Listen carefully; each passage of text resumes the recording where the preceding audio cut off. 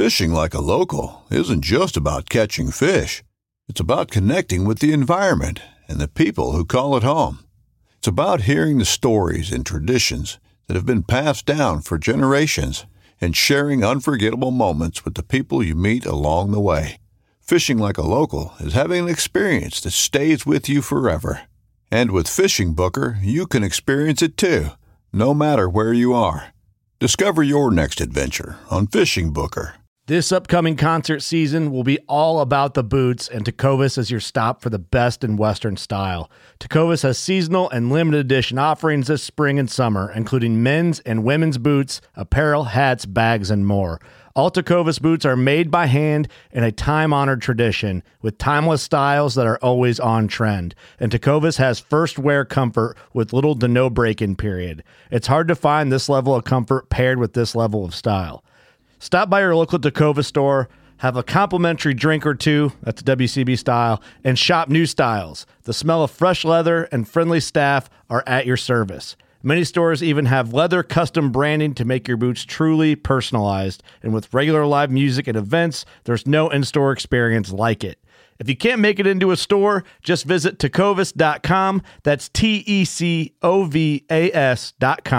They offer free shipping on all boots, as well as free returns and exchanges, and ship right to your door. Go to tecovas.com and find your new favorite pair of boots today.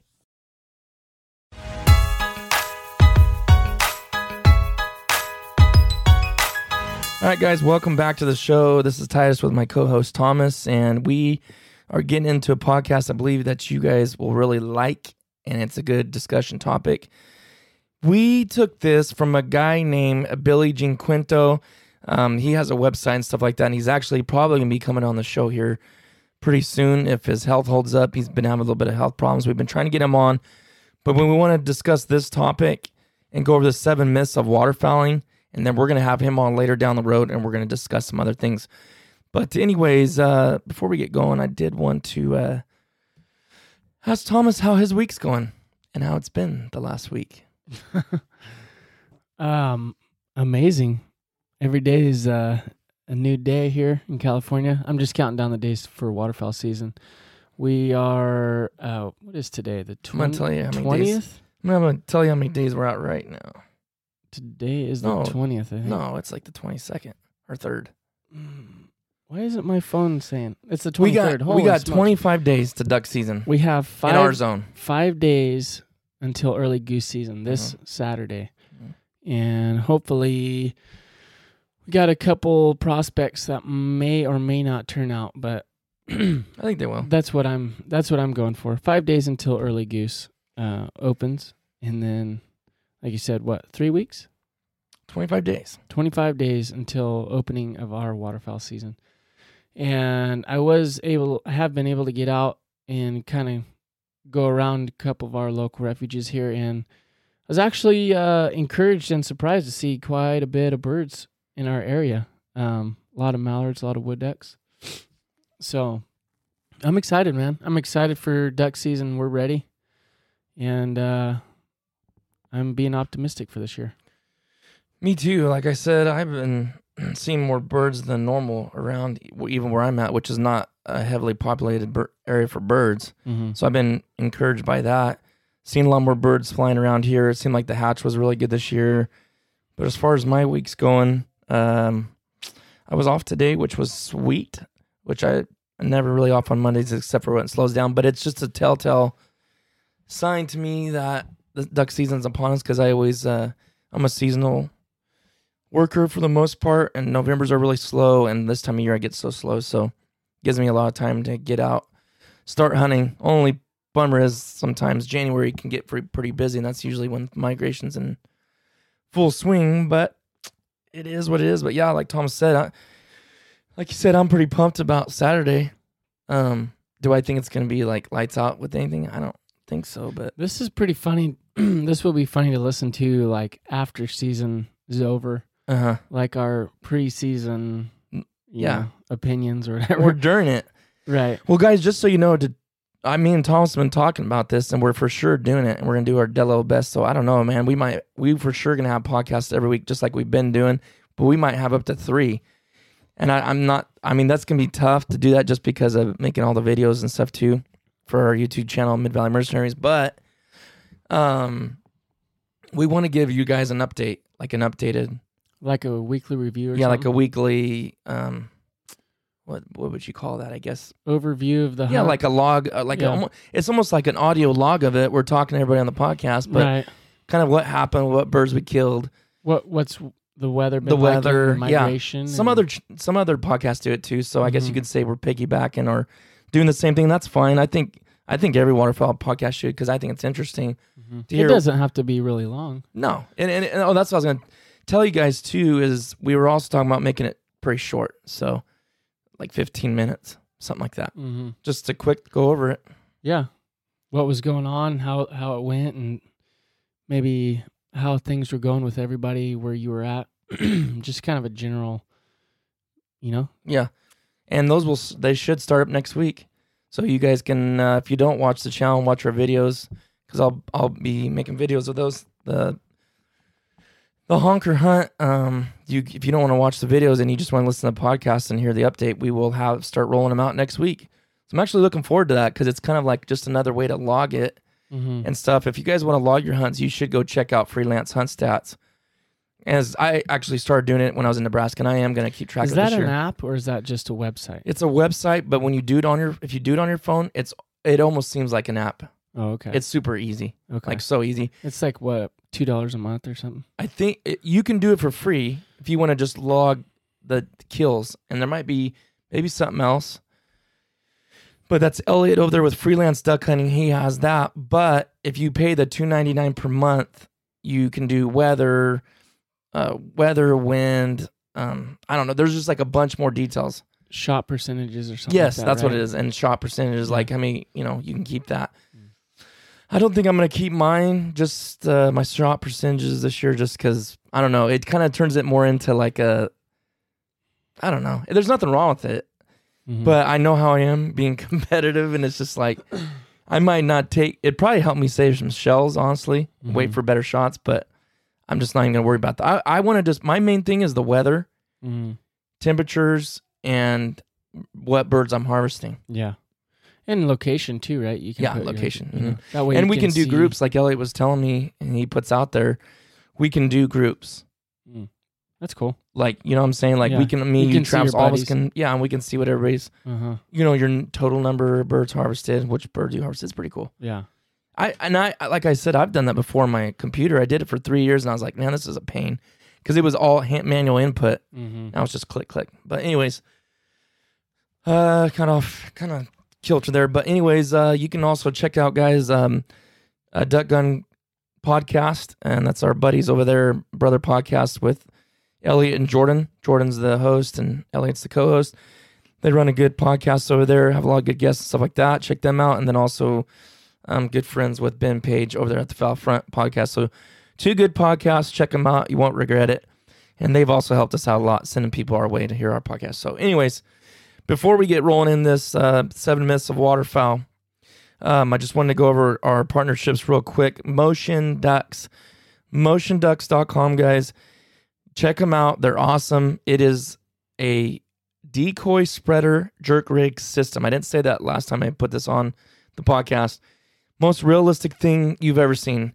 Usually decoy jerk strings have it in a line, and it's just not realistic. You got like 4 birds kind of like lined up perfectly, and as you pull it, it still works. It's still motion in the water. I'm not saying it doesn't work, but why I like motion ducks is the birds move independently. They'll move together when you jerk it, but they're not all going the same way. They kind of do their own thing. Plus, you can keep adding. You can have 4. It starts with 4. Then you can add 3, 3, 3, 3 on top of it, as many as you want. You can have 20 birds on that thing. And it sucks the birds in. Me and Thomas know that for a fact. He will.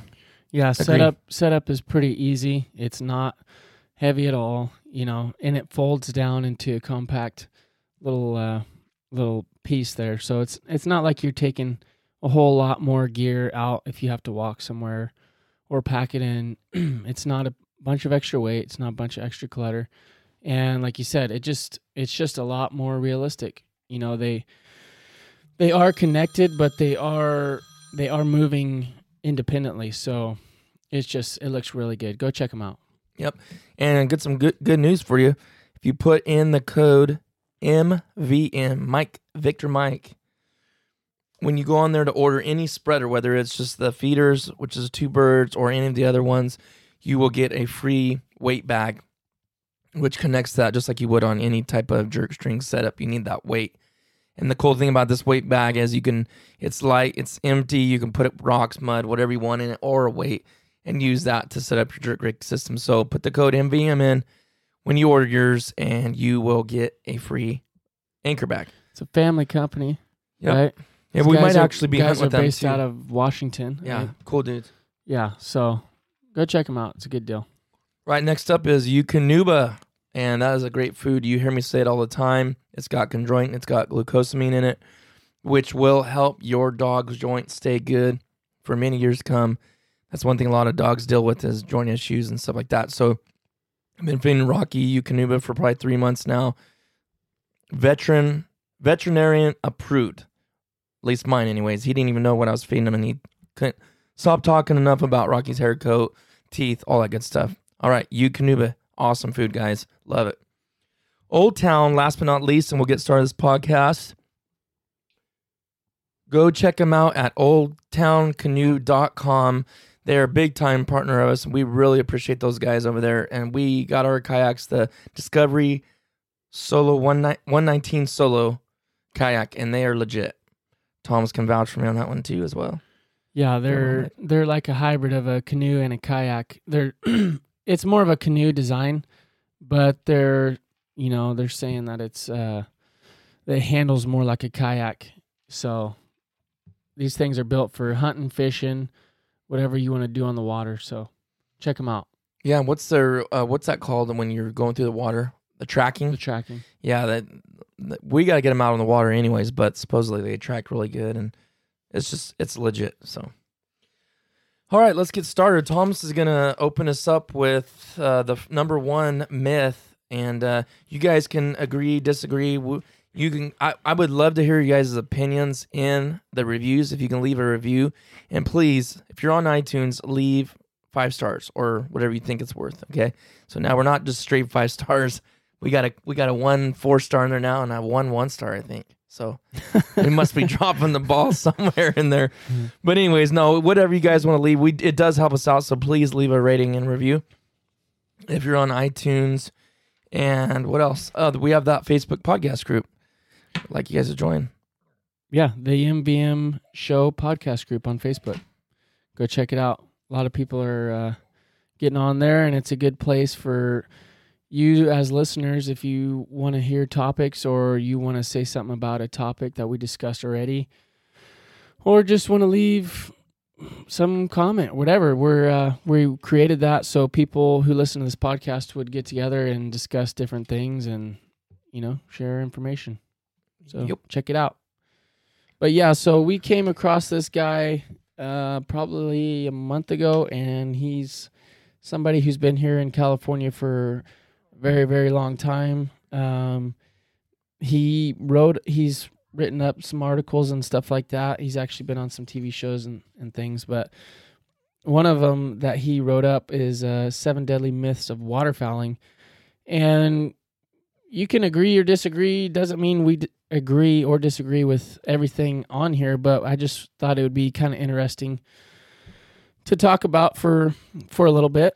So his number one myth is ducks on water called ducks in air. And he writes a little bit shortened paragraph below on it. He says, no, not never. Ducks are attracted because of the color of your decoys, location, and random sounds that ducks make on the water. Ducks in a pothole surrounded by tulies don't summon ducks hundreds of yards away. The airborne ducks hear these random sounds, but they're not communicating. There are certain sounds, however, that are more inviting to ducks, and they will attract waterfowl to your blind. Get these sounds and you're in business. Expert instruction and field experience will help you learn these sounds. So ducks on the water call to ducks in the air. Myth.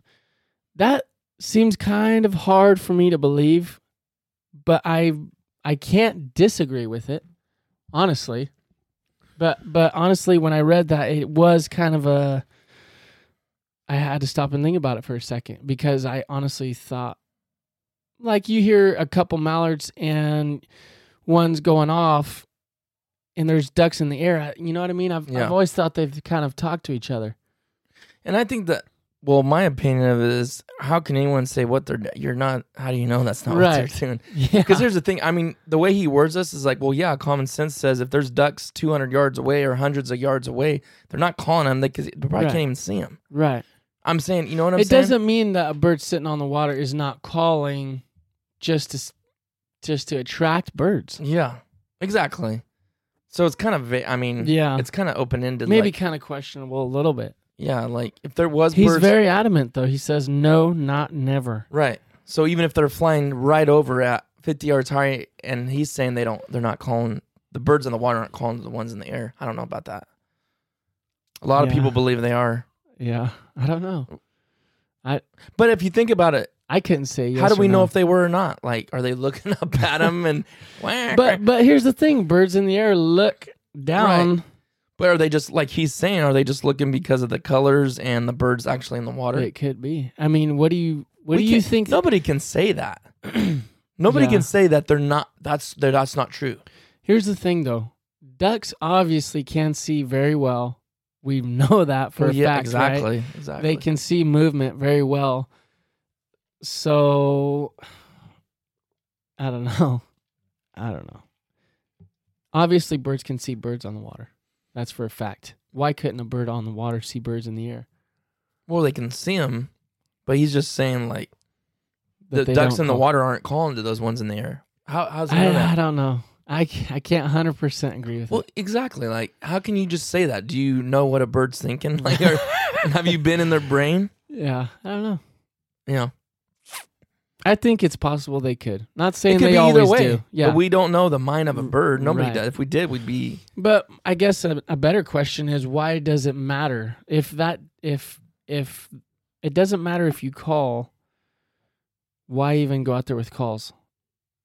I guess he just says that there's sounds they're attracted to. Yeah. Later on, he says there's certain sounds that are more inviting to ducks, and they'll attract waterfowl to your blind. So I don't know. Yeah.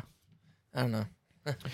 I'm gonna go with the undecided on that one. I Yeah. can't fully agree with that. I mean, we all do it. Every single one of us, probably including him, call to ducks in the air. Right. If that's the case, then why are you calling? So here's a question. Should you make sounds of ducks talking to other ducks on the water instead of trying to think about calling ducks in the air? You know what I'm saying? Yeah. If ducks, if this is true, which we're not saying it is, if it is true, would you make sounds? Let's say there's 24 birds on the water. You're making sounds of a mallard. Say you're mallard calling.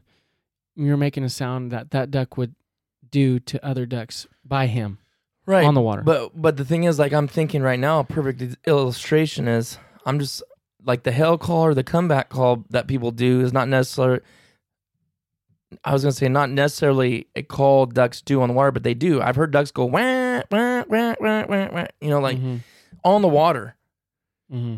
But people are assuming that the reason they're doing that is they're calling birds far away. Mm-hmm. But who can say they are? Yeah, that's true. Yeah.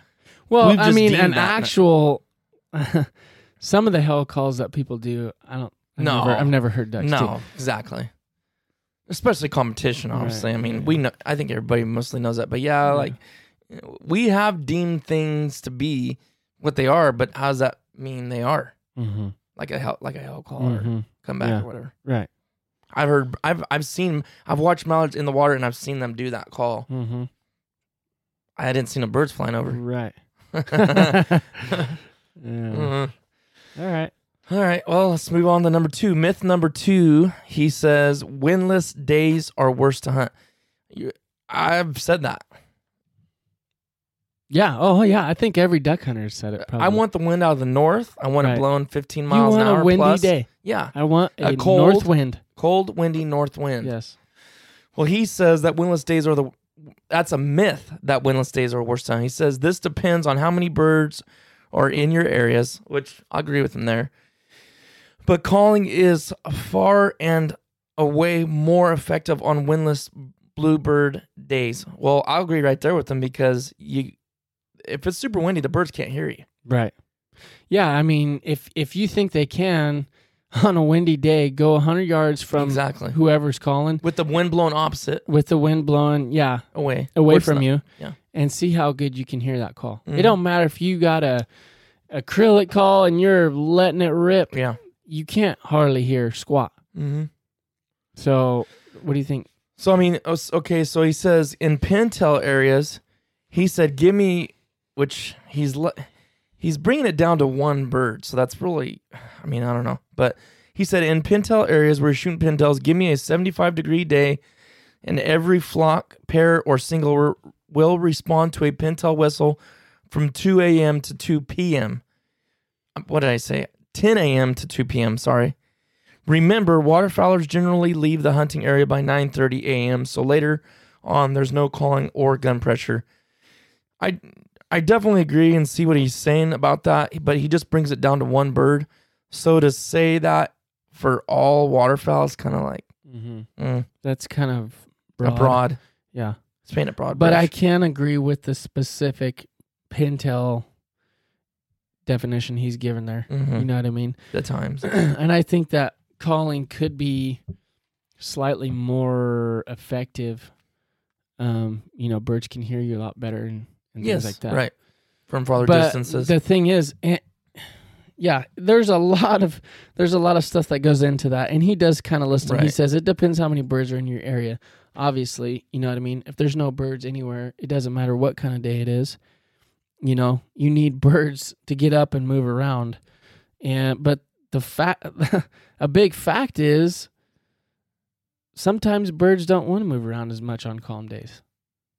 Sometimes. I'm not going to say every single time, but a lot of times on warm, windless days, the birds aren't moving as much. Yeah, their pattern seems different to me. Mm-hmm. They sit around loaf longer. Mm-hmm. And that's why I think he says these times he does 10 a.m. to 2 p.m. because they sit down longer. Then they decide to go ahead and pick up and stretch. They're basically just going around and stretch their wings almost. Mm-hmm. I can't tell you how many times I've been in these specific ponds. It's like clockwork. Mm-hmm. Nothing. When you normally get birds when there's wind and stuff like that. Mm-hmm. And then all of a sudden, flocks, like pairs. Mm-hmm. Pairs will come. They'll look around and then they'll go back to wherever they're hanging out, like the close zone or something like that. Or they'll come in and work you. Bottom line, it's either one. They're either going to come in or they're just looking and then they go back. Mm-hmm. So yeah, and you can tell for the most part. I'm not going to say, but like he says, he covers himself by saying depends on how many birds in the area. Well, yeah, yeah, that's you're breaking a myth. But then again, you're saying if there's a ton of birds, well, of course. I mean, so it's kind of like bottom line to me. I just kind of somewhat disagree with one. They're not the best days to hunt. No, a cold north wind is the best day to hunt. Yeah. So what is the worst day to hunt then? Because he don't say whether it's cloudy or clear or what. To me, he just cloudy says days, windless not days. cool. Period. That's all he said. Yeah, I do not like overcast. A windless overcast day to me would be way worse. Hot, no wind, muggy. Just that's been I my will experience. Definitely agree. They can see you better. Yep. So you got that against you. There is no wind and it's warm. I mean, everything you can think of wrong is all in that combo. Even if that was like I've been in days like that, like in January, days like that, and it's horrible. Yeah. And maybe if it's not, there's birds in the area. It's you just got to get hidden so good, you know. Yeah. So, anyways, all right. Myth number 3: you can call most birds. Some yes, most no. Save your breath. You can tell which birds or flocks will respond to a call by listening to the beat of their wings. Watching the beat. Oh, does that say listening? Yeah, it says listening. This one says watching. It says if they flutter, you can call them. If they fly erratic, you can call them.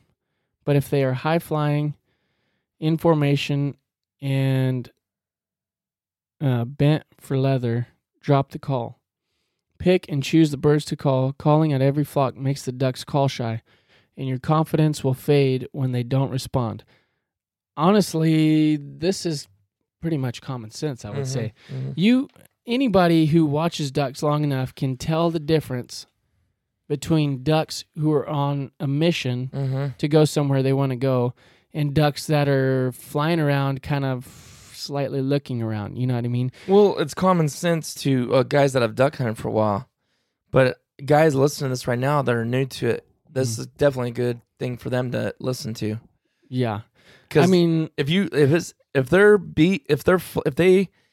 got to watch birds enough to know what a normal wing beat looks like, but it's just a consistent deal. Like Tom said, if they're up high, the wings are consistently doing the same thing. There's no change of pace or pattern. Depends. You could call at them, but a lot of times they know where they're going. They ain't stopping. Yeah, most of the time you can tell they're on a line. They're not looking. They're going straight for somewhere they want to go. They know where they're going already. You can, let's say you even try to call them. You hit them with a call real quick. They do not even change anything. It's like you didn't even call. Yeah. They're still, their wing beat's exactly the same. They're going straight for wherever they were going in the first place. You don't exist, basically. You know what I mean? They don't care what you do. They're going somewhere that they want to go already. So, but you get that little erratic, little weird glitch, flutter, almost you want to say, flutter. In their wing. Yeah, like a little quick flutter. They're thinking about it. Right. They're interested. So, yes. And a lot of guys, I mean, if you look anywhere for calling ducks and stuff like that, everybody will say, you know, if you hit them with a call and they'll respond right away, that's when you know if they're if you can call them, you know. Right. So like he says, some yes, most no, save your breath. So if you do that and they don't change their behaviors at all, absolutely save your breath, because it doesn't matter what you do. It gets you more frustrated too. Yeah, yes. You do that long enough, then you're going to be irritated and you shouldn't be, because that's just the way it is. Those birds they going somewhere, they're going south, whatever they're doing. They're migrating, they're on a mission. Just save your breath. It's not a bad thing. No, I mean, there's kind of a lot that goes to that. There can be certain birds that I've seen birds before where it's like, there's no way. Like this, it's a waste of time to call. And all of a sudden, boom, they drop like a rock. And it's like, what what is going on? Like, why? Yeah. Why them? But then some birds, it's like, there's no way. Somebody will call it, and they just keep going. You know what I mean? So I think, to me, height of birds is a factor too. You know what I mean? There's birds that are a mile high, and guys want a hail call. It's like, I don't know about that, dude. Like, we know some people like that. Yeah. But then you get birds that are maybe, 150 yards up or something like that, where it's like, man, those birds are high, you know. But you hit them. It just depends on the birds, I guess, and your calling style. I've seen guys that can be fairly aggressive on a call and drop birds from a pretty good height up, you know. And then I've seen some guys try to do it, and it just don't work. So, all right. Myth number 4: you need hen decoys in your spread. This is very interesting to me. Yeah. Okay. So what he says is ducks are attracted to color. They can't distinguish one species of hen from another, which, of course, see how he does that there? One species of hen from another. Because we're talking about hen, you don't need hen decoys, but then he's saying, why is he talking about that? But, all right, birds will readily respond to colorful spreads because they can see them easier from greater distances. If there is one technique that will have an immediate impact on your success rate, it's using all males, he says, or drakes in your decoy spread. So get out the paintbrush and paint your hens, or better yet, use flat primer paints in a spray can. I mean, that's interesting to me. I color does attract. It makes sense to a point, Like, why do you have to have a hen? Do you think if you had half dozen or a dozen Drake mallard decoys out and you use a hen call to call for birds, do you think they're going to look down and say, I don't see a hen. I ain't going to go there. I don't think so. I don't think so either. I definitely would say there's not one thing wrong with having a predominantly male spread. Yeah. Like, you know what I mean? I agree with you. It's just the fact, in my opinion, it's not, I don't look at it that way of, hens or drakes. Yes, the color's going to attract more like Drake Shutters, Drake Mallards, Drake Buffleheads, like any bright type of color that really stands out. But having the hens in there is more just for numbers and more birds, a bigger spread. Yeah. You know what I'm saying? It's not. I'm not thinking of it as we got 10 hens out there with 30 drakes. That's gonna mess it up because there's 10 hens. I'm more thinking it's just more birds sitting out there clumped up. Here's the thing too. I've heard a lot of people say, black decoys. Black decoys. If you're not using them, you're missing out. So there again, color is black a color. Yeah, I mean, I guess it is. The question is, how much does your decoy stand out on the water you're hunting? You know what I mean? There's a lot of water where a black decoy is going to stick out a lot. Are you talking about a black duck decoy, or are you talking about a black decoy, like a coot? Just a black decoy, period. Yeah. You know. They do, though. If you look from aerial views like a drone or something, you look down on a black decoy, it stands out big time. Yeah. But a hen's not black. No, they're drab. They're brownish color. But I still think the silhouette, the shape, the form, all goes into play to make that spread bigger. And obviously, where are you going to go buy all Drake packs? You're not. Nobody sells that. That's why he's saying get your paint out. Yeah. Are you going to do that, Thomas, this year? No. Paint all your hens? I'm not going to do it this year. Just because there's other stuff to do, but I don't know. It's an interesting... Oh, speaking of that... It's an interesting concept. You need to send me the link to those lights so I can order them today for my kayak.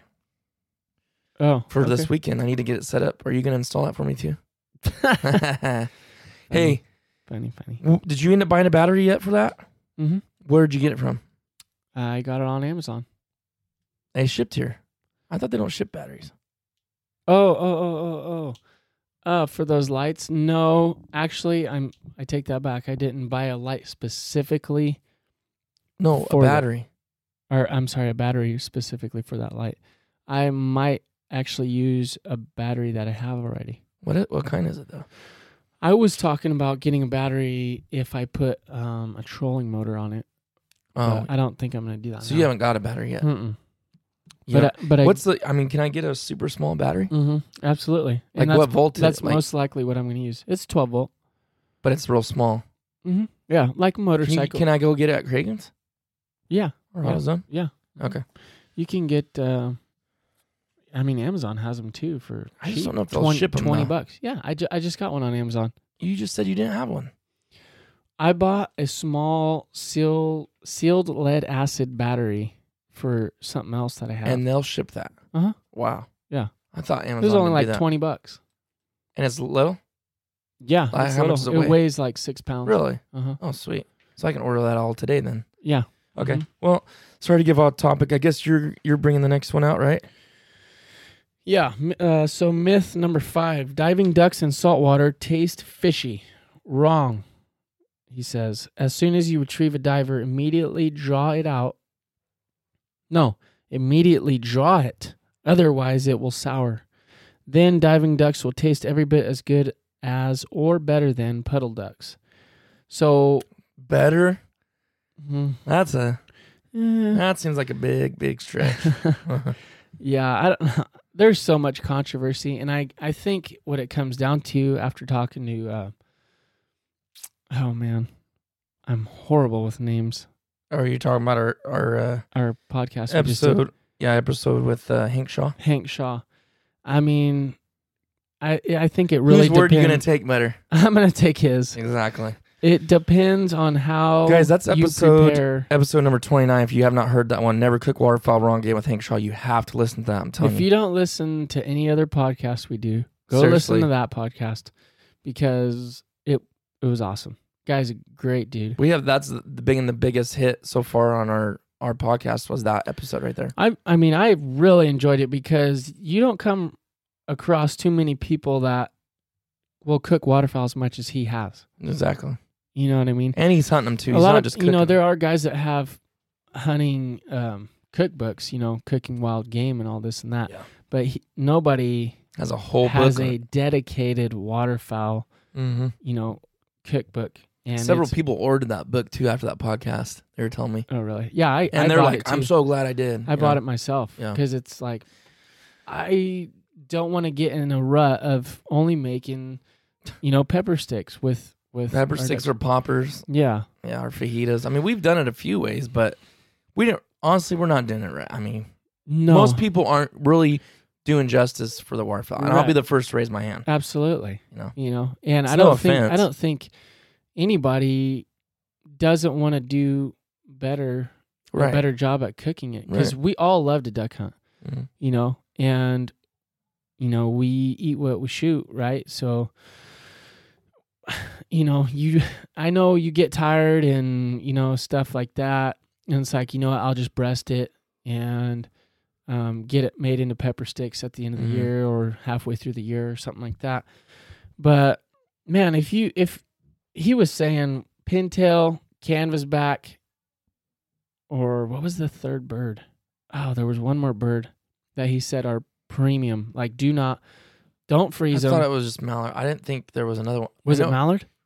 No, I don't think it was a mallard. It was wood duck. It was a wood duck. Are you sure? Yeah, I'm 100% positive. Because I just know he was just like pintail will never mess up and a canvasback. I thought those were just the main. No, I remember specifically he said wood duck, canvasback, or a pintail. If you shoot one that's not all blown to smithereens, he goes, those are the birds that if you can, don't freeze them, pluck them, and do them fresh. He said, agree because with those are the best. Wood ducks are incredible. It just if I shoot a canvasback, we shoot them so rare. That's so rare that we shoot them. It's like you almost want to mount every one of them you get because it's just like man. Yeah. But those guys that shoot divers all the time, that'd be pretty cool. Yeah, absolutely. But there's a difference, though, guys, if you're listening. Our limit is 2, so. Because if we go out in the bay and shoot them, he said that is going to affect the taste of them. Mm-hmm. But yeah, we're getting all in that podcast. Well, yeah, but we're talking about cooking them in the salt water and stuff. Those are in the bay. Those are salt water. They are going to be a little fishy. He said that. What he was referring to, the best in the world you can get is like the Midwest where they used to have celery farms where they were feeding on celery. So, I mean, what they were eating was just incredible. Yeah. Their taste was incredible. He said they're still pretty good. But what I wanted to say about this topic was the fact that I don't agree with that one bit, that they're just as good or better. Mm-hmm. Because here's the thing. He was saying you got to skin those puppies out. Mm-hmm. Yeah, and if there's any fat at all, that it's going to ruin it. Yeah. Because they're eating fish, it's going to taste like fish, he said. Yeah, they're eating invertebrates and all kinds of stuff like that. Crab, I mean, you crabs. are what you eat, right? You're eating kind of less tasty stuff. That bird's going to taste like what it's been eating. Yeah. Corn-fed mallard's going to taste way better. Yeah, but he said if you skin it out, because the fat is what holds in that flavor, the bad or good flavor. Mm-hmm. But if you skin out a bird that has been in that salt water, he said, yes, you're not going to tell the difference. So that's something more you're just going to end up breasting out. Yeah. So, anyways, all right, myth number 6, we only got 2 more left. Myth number 6, expensive duck calls work better than cheaper models. That's a myth. He said, don't believe it. If you know what, when, and how loud to blow, any duck call will work. Most hunters waste their money switching calls every year. Instead, why not try to perfect your skills with the one call that's comfortable for you? 100% agree with that. I'll agree with it. As soon to a point, I think there are. But who have you ever heard say that more expensive models work better? I've never even heard nobody ever say that. But I mean, people do buy expensive calls. We have too, though. I'll swear by those JJ Lairs. No, I know. But I mean, but to me, if all I could have is But Gardner double nasty, the rest of my life, I'd be 100% fine with it. I think once you find a call that suits you, Well, that's what he's saying. yeah, don't change. Yeah. Because let's say if you're not that good of a caller, you don't really know what you're doing to begin with. But I mean, some calls are easier to blow than others. You know what I mean? It depends on who you are. Right. And everybody's different. So Mhm. just because your best hunting buddy says, this is the best call in the world, you might not be able to be that great with that call because everybody's diaphragm and air pressures and all that's different. So, but yeah, absolutely. I wouldn't say there's no need to buy all kinds of expensive calls, although people just enjoy that. Well, that's the thing is I want to say people aren't necessarily buying it because they think it's going to be better or bring more birds in. Mm-hmm. They just have a problem with buying duck calls. Yeah. It's like me with hats, dude. I'm looking at a wall full of probably 30 hats. I got some in my closet right here. I got one sitting right by me, and I'll buy another one tomorrow. Mm-hmm. I like stinking hats. Yeah. And I don't feel bad for buying more hats. Mm-hmm. So some guys want to just, that looks like a pretty call. May sound like junk. Yeah. They just like buying them. Right. Me personally, I got the JJ layers and I got the double nasty on my lanyard, and that's all I'll ever need. Personally, just for mallard calls anyways. I mean, other calls are different. But he does say if you know what, when, and how loud to blow, any duck call will work. So, yeah, I mean, a less, not as good of a call is better in the hands of somebody who really knows how to call ducks in a hunting situation than the best possible call in the world with somebody who don't know what they're doing. So, yep. I mean, obviously. So, All right. Myth number 7, the last myth we got. It's the mallard call will attract all species of ducks. So he says this is a myth. Then right below that, he says, yes, up to a point. However, as the season progresses, the use of whistles for whistling birds is more effective. For whistling birds.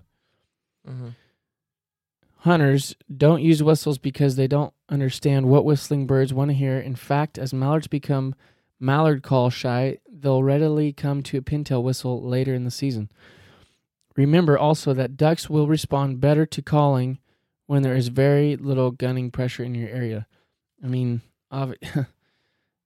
nail was hit on the head right there in that last one. I mean, it don't matter how great you call or what. It doesn't matter what you're doing. As soon as somebody shoots nearby, those birds are going to flare up. So, yeah, doesn't mean that they won't continue to work because they can.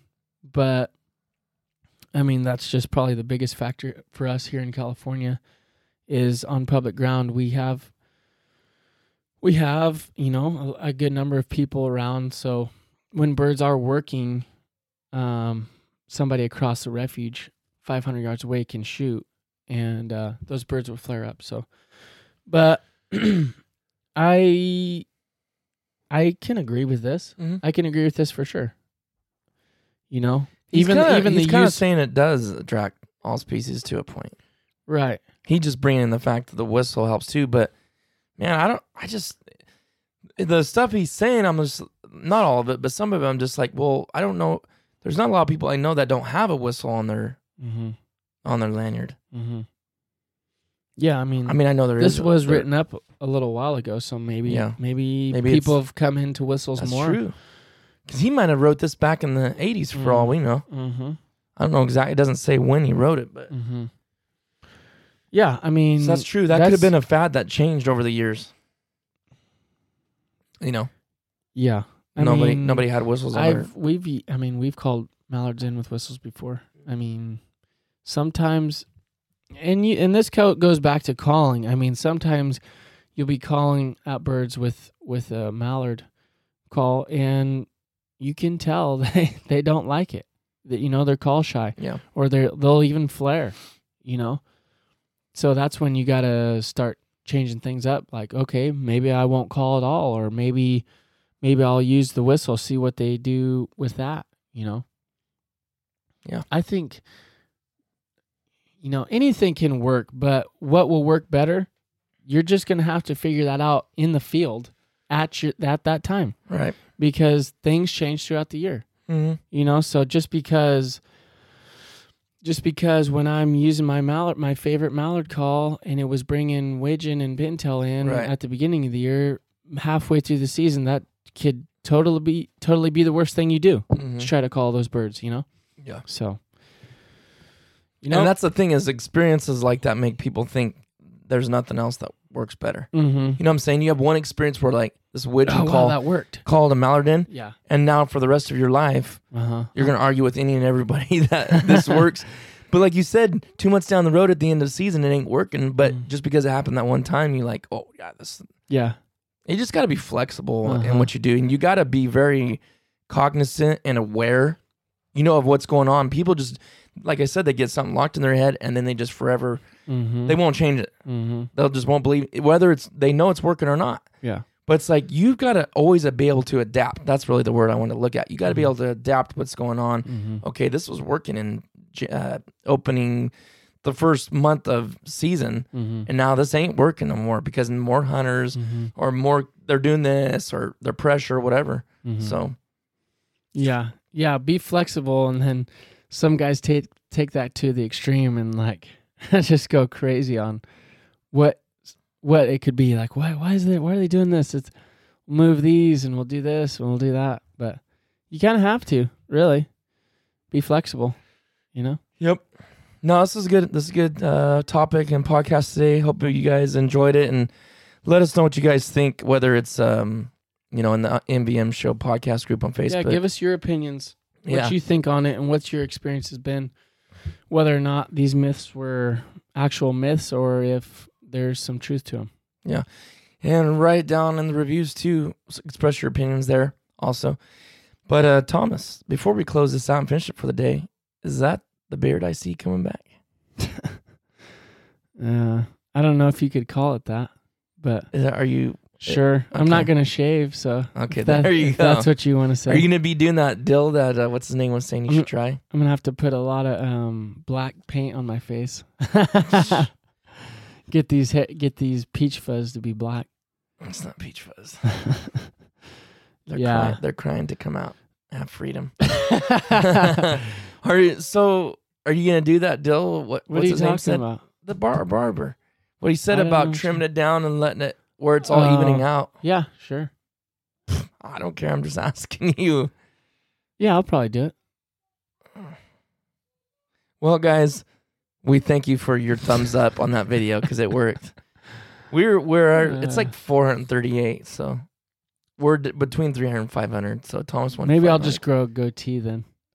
Oh, so not a full facial hair. That's all I could grow anyway. No, blimey. All right, well, guys, we're looking forward to duck season. We're looking forward. We've been having podcasts pretty much every Tuesday and Friday, and then as season progresses and we're starting hunting, we're going to give you the hunt updates. I don't know exactly what we'll call it, but you can listen in on what happened in our hunts, the weather in the area, all that good stuff. That'll be starting up next week. And it'll be opening of early honker season or goose season. So, all right, guys. Thanks for listening. We'll see you next time.